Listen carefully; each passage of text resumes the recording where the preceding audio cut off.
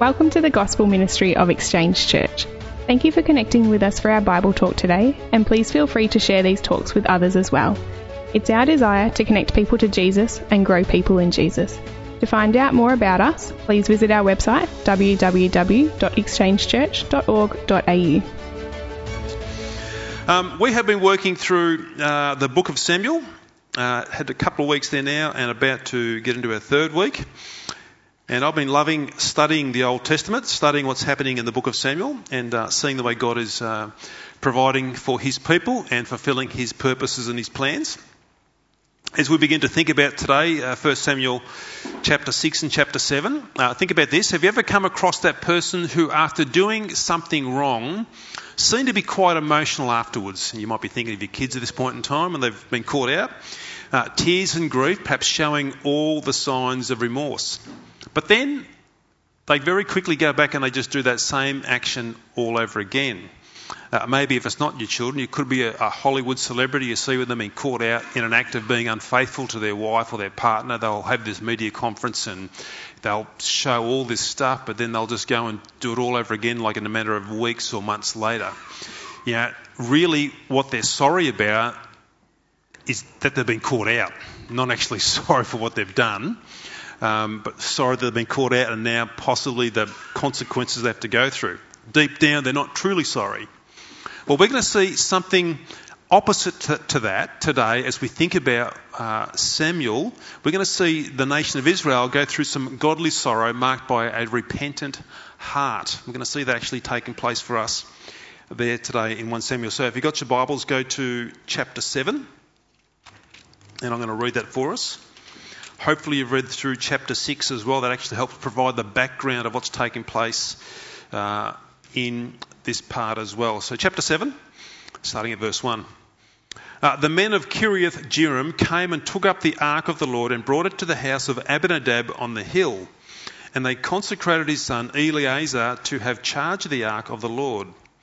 From the day that the ark was lodged at Kiriath Jearim, a long time passed, some 20 years. And all the house of Israel lamented after the Lord. And Samuel said to all the house of Israel, if you are returning to the Lord with all your heart, then put away the foreign gods and the Ashtaroth from among you, and direct your heart to the Lord, and serve him only, and he will deliver you out of the hand of the Philistines. So the people of Israel put away the Baals and the Ashtaroth, and they served the Lord only. Then Samuel said, gather all Israel at Mizpah, and I will pray to the Lord for you. So they gathered at Mizpah and drew water and poured it out before the Lord and fasted on that day and said there, we have sinned against the Lord. And Samuel judged the people of Israel at Mizpah. Now when the Philistines heard that the people of Israel had gathered at Mizpah, the lords of the Philistines went up against Israel. And when the people of Israel heard of it, they were afraid of the Philistines. And the people of Israel said to Samuel, do not cease to cry out to the Lord our God for us, that he may save us from the hand of the Philistines. So Samuel took a nursing lamb and offered it up as a whole burnt offering to the Lord. And Samuel cried out to the Lord for Israel, and the Lord answered him. As Samuel was offering up the burnt offering, the Philistines drew near to attack Israel, but the Lord thundered with a mighty sound that day against the Philistines and threw them into confusion. And they were defeated before Israel. And the men of Israel went out from Mizpah and pursued the Philistines and struck them as far as below Bethkar. Then Samuel took a stone and set it up between Mizpah and Shen and called its name Ebenezer. For he said, till now the Lord has helped us. So the Philistines were subdued and did not again enter the territory of Israel, and the hand of the Lord was against the Philistines all the days of Samuel. The cities that the Philistines had taken from Israel were restored to Israel from Ekron to Gath, and Israel delivered their territories from the hand of the Philistines. There was peace also between Israel and the Amorites. Samuel judged Israel all the days of his life, and he went on a circuit year by year to Bethel, Gilgal, and Mizpah, and he judged Israel in all these places. Then he would return to Ramah, for his home was there. And there also he judged Israel, and there he built an altar to the Lord. Father, thank you Thank you today that we can come and allow your word to speak into our hearts. And I pray, Lord, help us to see and understand that we today can do nothing apart from you. Jesus, you said that to your disciples. Apart from me, you can do nothing. Lord, apart from you, I cannot stand here today and begin to open up this word. So we ask and pray for your grace to help us now as we think about this passage and about repentance. What it is, Lord, to truly repent and to turn our hearts towards you. Lord, we ask that now in Jesus' name. Amen. Okay, so we are trekking through the book of Samuel. And just a heads up, had a bit of a change this week. The more I looked at the first book of Samuel, we're not going to be able to fit the second book of Samuel in between here and Christmas as well. So we're going to spend our whole time in the first book. There is so much good stuff in Samuel, right? So we're going to spend our whole time in 1 Samuel.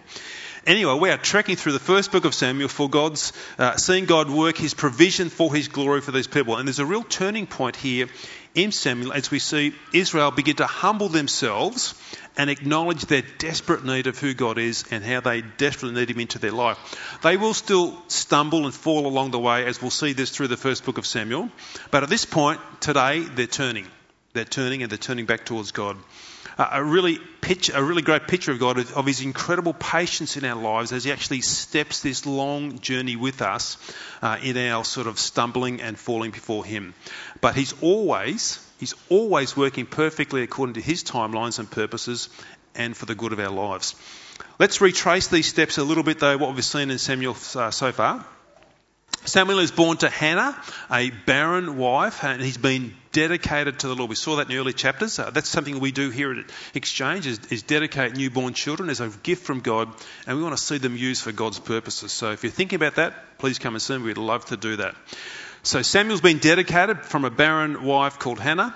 A leadership crisis has also been exposed at the very top of Israel's spiritual leadership. We looked at that last week. This spiritual leadership was leading Israel down a path of corruption and falling away from the Lord who'd rescued them. It was just a complete disaster. The Ark of God,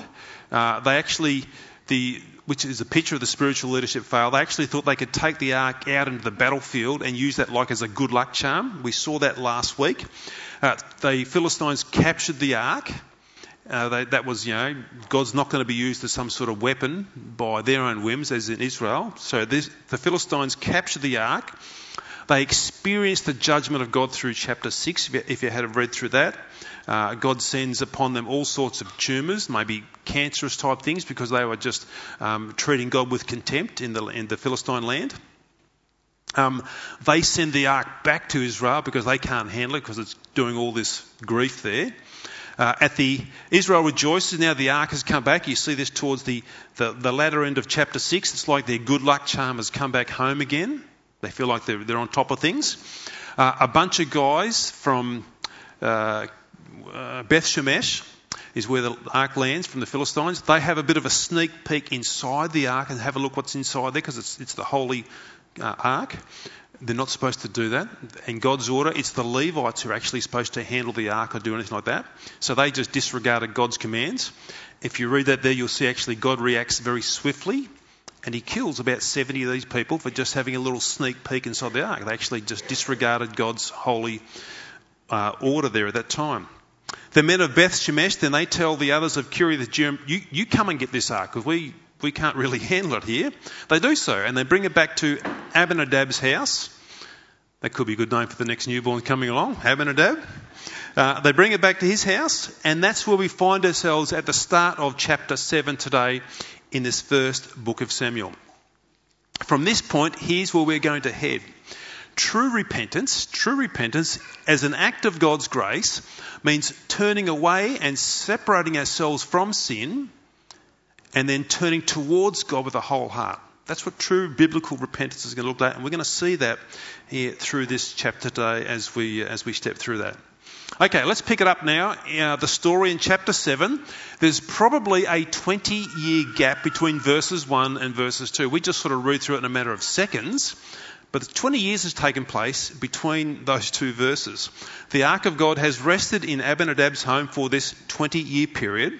And if you look there at the end of verse 2, there's some sort of an emotional response here by Israel towards the Lord. It says there, all the house of Israel lamented after the Lord.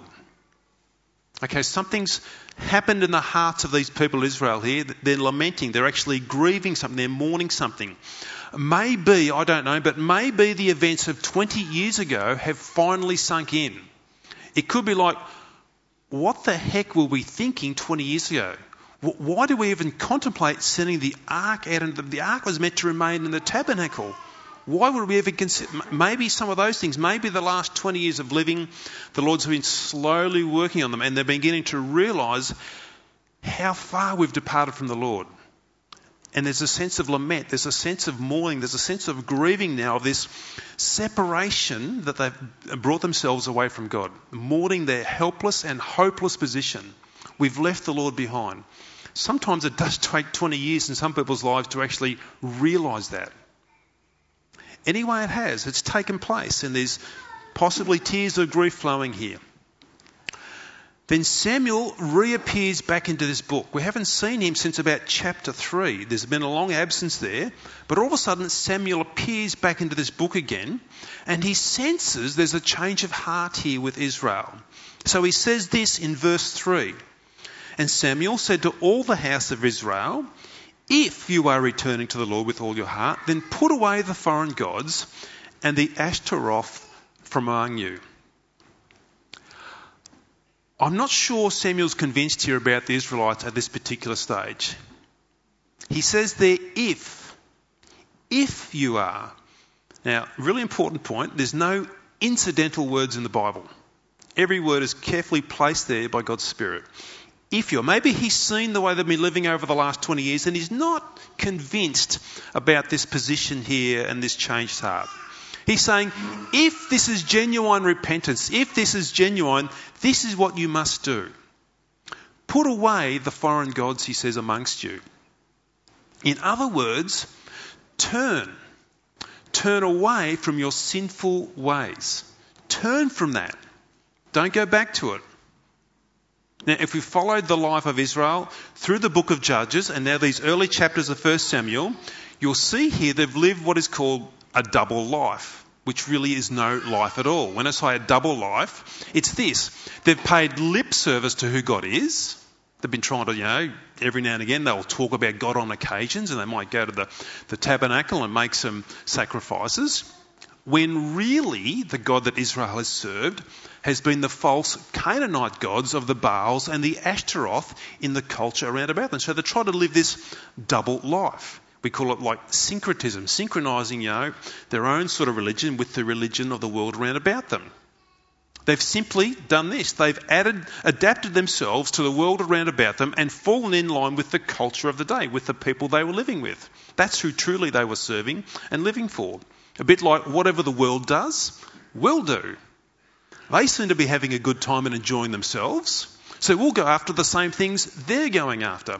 Back then it was the gods of Baals and Ashtaroth. Today it could be the gods of pleasure. It could be the gods of wealth. It could be the gods of power.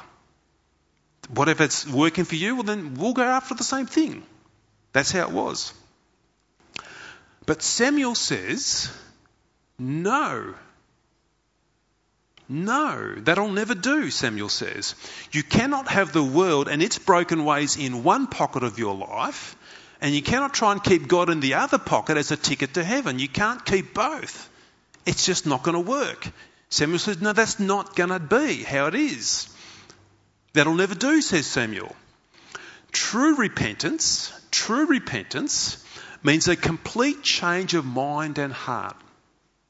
A complete change of mind. True repentance means a complete change of direction in heart and in mind. When we think about what the Bible refers to when it talks about repentance, it's a complete change. It's not a partial change, it's a complete change. And this first part of change, repentant change, is this. It's actually turning away from something. And in this case, it's turning away from sin. This is what Samuel is now calling Israel to. You need to turn away from these false gods that you've been serving. And this is what true gospel repentance is. When the Holy Spirit comes upon us and awakens the gospel upon our hearts, we actually see the weight of our sin and its offence towards God. If that's truly been happening, we actually get this weight of sin and this weight of offence before God. We are given a new heart when we are born again in the process of conversion. And this new heart that we receive from God, actually, it repels now from sin. It's not drawn to sin. It actually begins to repel from sin. We have this tender heart now that wants to sin no longer. It doesn't want to do that anymore. We have this new nature now that is wanting to pursue holiness and right living. But it's turning away from something, turning away from sin. Now, a very good sign of being born again is that desire to now want to push back against sinful tendencies or sinful desires in our hearts. We engage in this battle of competing desires in our minds. We still have, even though we're born again and believers in Jesus, we still have the old man, the sinful nature, the sinful desires still wrestling, as it were, inside of our mind. Our old mind still wants to go down the pathway of sinful choices. But at the same time now, because we've had this new heart given to us, this newness of mind says, no, I don't want to go down that pathway. I want to push back against sinful desires. I want to resist that. A newness of mind says, I'm not going to act on those same-sex desires. They might come to some people, and I don't doubt they do, but I'm not going to act upon them.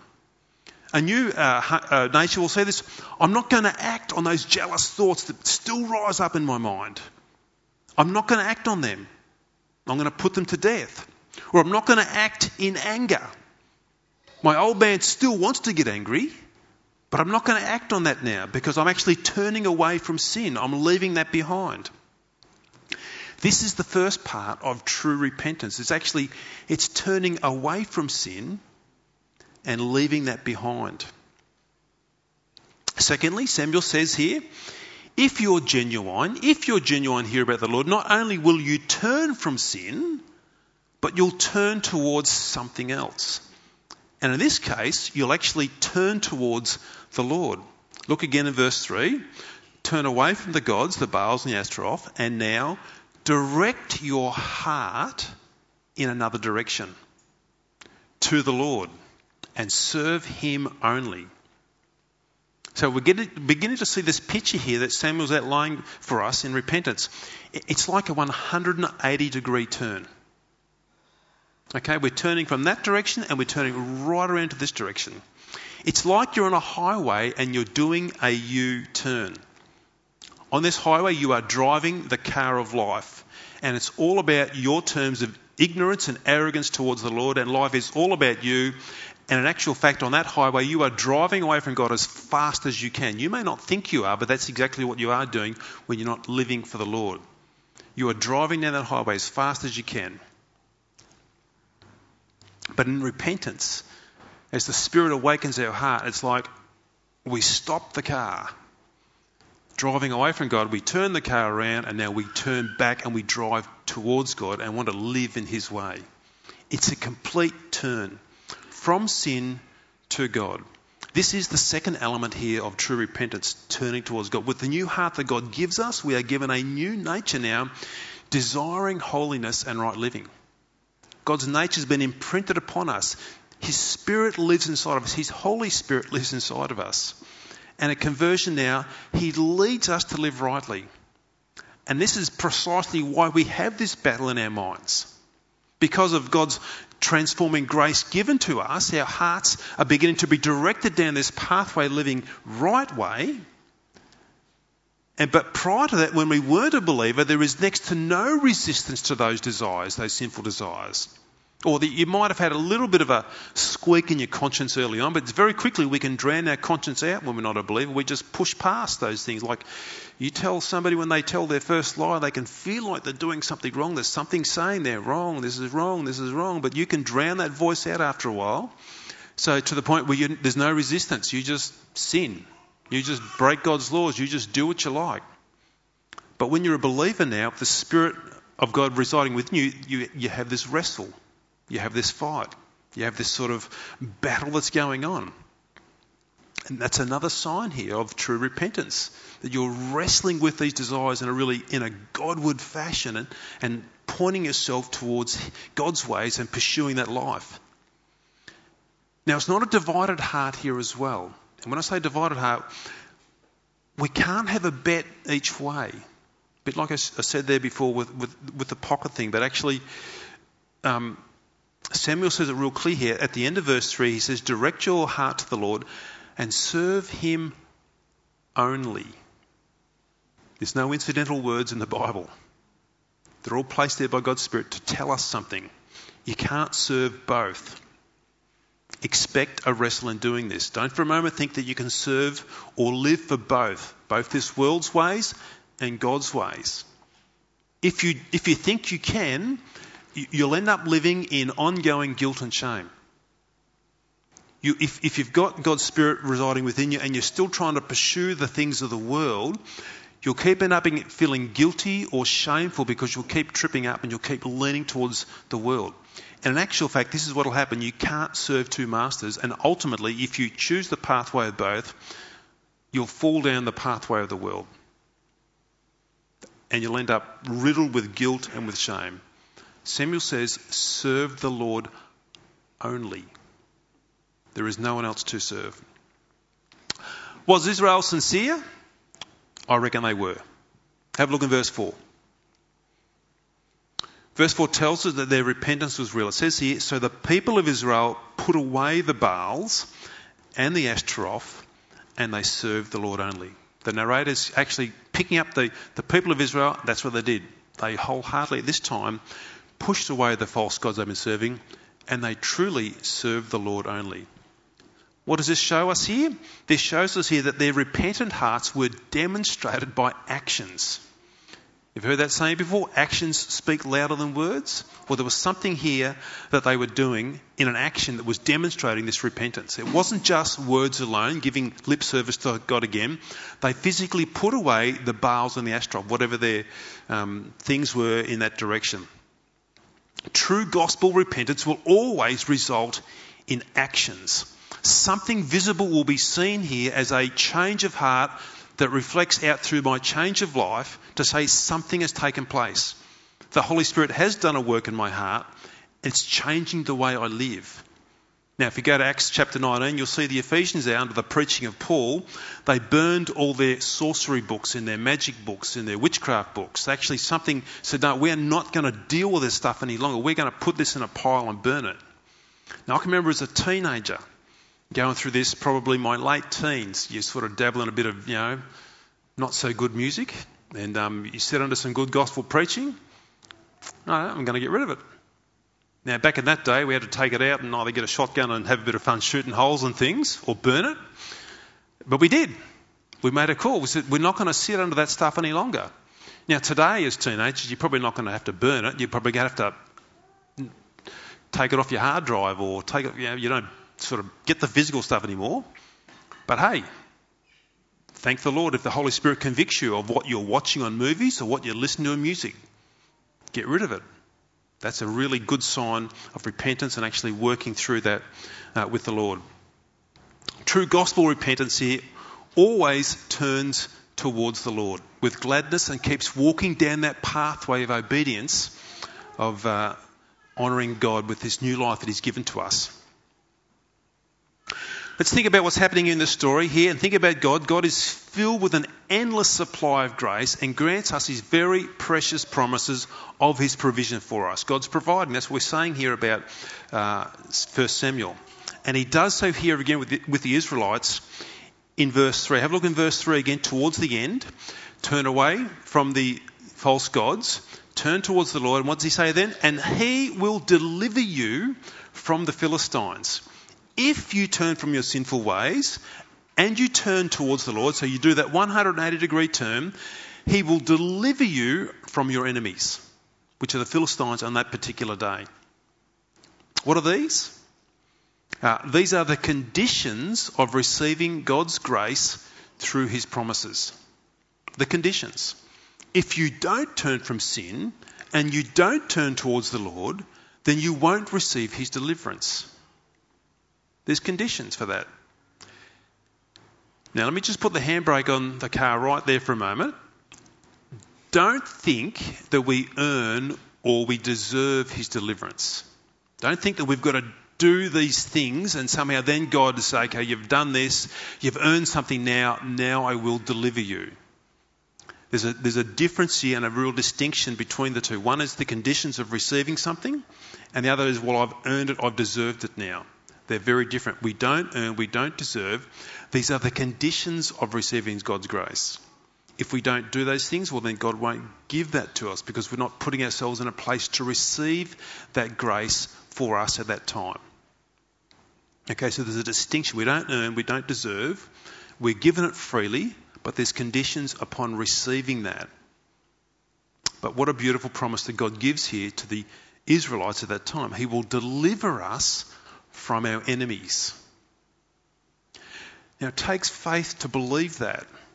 It takes faith to actually work out that repentance as well, and then to receive that deliverance. And this newfound repentance and faith here of the Israelites was tested immediately. Samuel gathers the nation of Israel for a national day of mourning, or a national day of confession and mourning of their sins. He's going to make a big thing out of this. This is such a radical change in the nation of Israel. He's going to gather them all together. And again, that's another necessary element of repentance as well. It is the confession of our sins, that we need to confess our sins before the Lord. Some people struggle with this at times. Why? I mean, do I have to get saved again? Is that why I've got to confess? I tell you, here's why we confess. We confess because it actually humbles our heart to understand that we are broken people and we need the Lord moment by moment in our lives. When we do something wrong, we should confess that. Actually, it humbles us before the Lord. We're not confessing again to get saved again, by no means. When we're saved, we are saved. But it keeps a humble heart and a clear conscience before the Lord. So it's a good thing what Samuel's doing here, and they're actually gathering for this national day of mourning. So they do. In verses 5 and 6, they gather for this very solemn occasion here. I can imagine what was going on. Verse 7, though, the Philistines have heard that the Israelites are gathering. So they think, here's our chance to assert our dominance here and strike a powerful blow against these Israelites. They've been sort of just waxing and waning a bit over the last 20 years, but here's our chance, guys. We can do this. Israel gets wind of what the Philistines are doing. They hear that they're mounting all their troops and they're coming to Mizpah where they're having this national day morning because they're thinking, we're all in one place, they can take us all out right now. They are filled with fear and panic, the Israelites, because they are fearsome warriors, these Philistines. It's happening right before their very eyes on this national day of mourning. They cry out to Samuel. They say, Samuel, please will you cry out to the Lord that he will save us, otherwise we are cooked. Samuel, please don't cease to pray to the Lord that we'll be saved today. It's a spectacular story when you think about it, isn't it? When you see what's actually happening here, you think, shouldn't it all just work out like beer and Skittles now, like chocolates and roses? It's not quite working out like that for the Israelites at this time. The Philistines are marching towards Israel and they are within striking distance. Now, they're probably about 15 or 20 miles apart as it were, but now they've been marching for a day or so and they're visible to the Israelites as they've gathered together at Mizpah. And they know they're coming with all their weapons to take them out.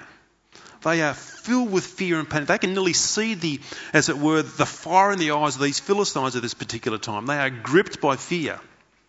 Sometimes God will allow our repentance and our faith to be tested to purify ourselves and to be strengthened by that. The Lord knows exactly what to do in our lives. He knows exactly how even to reveal our hearts to us, perhaps if they're filling with pride at times. He'll allow circumstances to come along just to begin to strip us bare a bit and understand, I'm not as strong as I thought I was. And he tests our faith, but he purifies our faith and he grows our faith through that. Look in verse 10.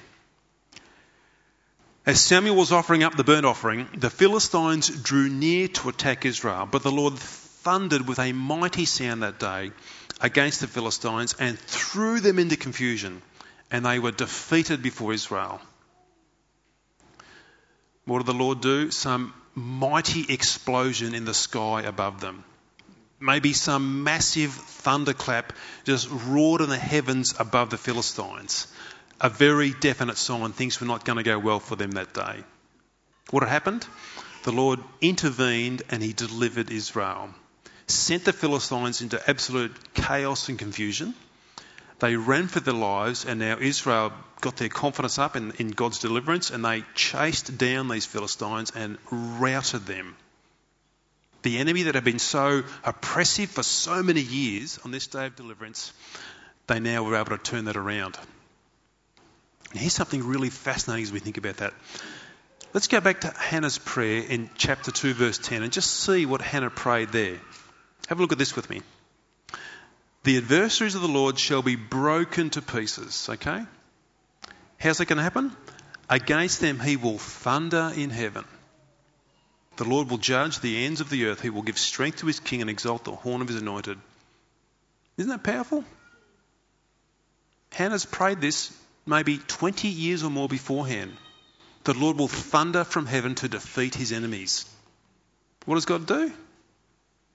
He thunders from heaven. What a glorious God. What a wonderful saving God who delivers us from enemies. He fulfills his promises and delivers his people from their enemies. He doesn't fail to provide what they need. What a glorious demonstration of God's saving power on that particular day. True repentance, gospel repentance, is a wonderful gift that God gives to us. It's a glorious gift that he gives to us. You see, because we will never truly repent unless God first comes to us to direct our hearts towards him. It's a gift that comes from God. Have a look here at what it says in 2 Timothy, as Paul is talking about this to Timothy. He says this, "And the Lord's servant must not be quarrelsome, but kind to everyone, able to teach, patiently enduring evil, correcting his opponents with gentleness. God may perhaps grant them repentance, leading to a knowledge of the truth, and they may come to their senses and escape from the snare of the devil after being captured by him to do his will." It's a gift that God gives to us to be able to repent. God may perhaps grant them repentance. See, the gospel of repentance is God's way of delivering us from the chains of Satan and the chains of our broken living. What's it say there at the end of verse 26? "And they may come to their senses and escape through repentance as God works in our life from the snare of the devil after being captured by him to do his will." It's a beautiful gift that God gives to us that works in and through us through his Spirit. God enables that and works that for us. Don't expect an easy time of this, though, in the work of repentance, in the life of repentance. And don't think also that it's a one-off thing. Do I just do that once when I'm born again, or is that it? I mean, I've repented and finished, done? No. It's actually lifelong in repentance. When Martin Luther nailed his 95 Theses to the door of the Wittenberg Castle, his first point was this: when our Lord and Master Jesus Christ said repent, he intended that the entire life of believers should be repentance. It's not once, there's a definite once initially, but then it's a life of repentance. It's a life of continually turning towards the Lord, because I said before that battle starts within us, engages within our hearts and within our minds. We want to sometimes get drawn back to it. But no, it's a life of repentance. But here's the beautiful thing about that. We do this with the precious promise of God's help living and residing within us. It's the power that he gives that we now enact out through the presence of his Holy Spirit. And this life of repentance is marked by a growing relationship of love with Jesus at the same time. As we repent, the love of Christ grows in our heart. When we're using that grace that God gives and we are fighting against sin and we're turning away from sin and making our direction towards the Lord, we enjoy this clear conscience before the Lord at the very same time. And when you begin to enjoy that, this life of repentance, we experience a very deeper awareness of who God is and a deeper sweetness of who God is and his love and presence living in our lives.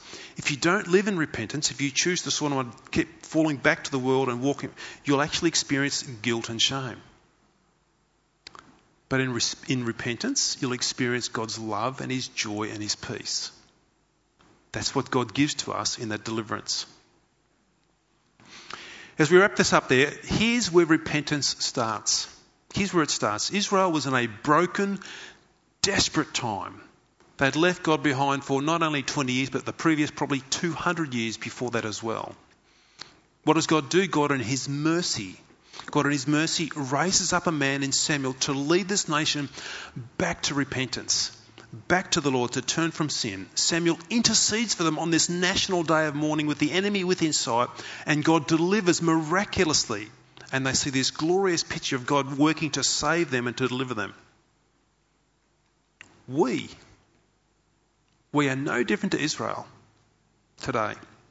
We, if we're outside of Christ, had at one time left God behind. God wasn't part of our lives. And maybe that could be you today. You still not haven't crossed that line yet at this point in time. We're just like Israel. We're no different to Israel. But what does God do? God then sends another man, a greater Samuel. God sends Jesus Christ to lead us back to repentance.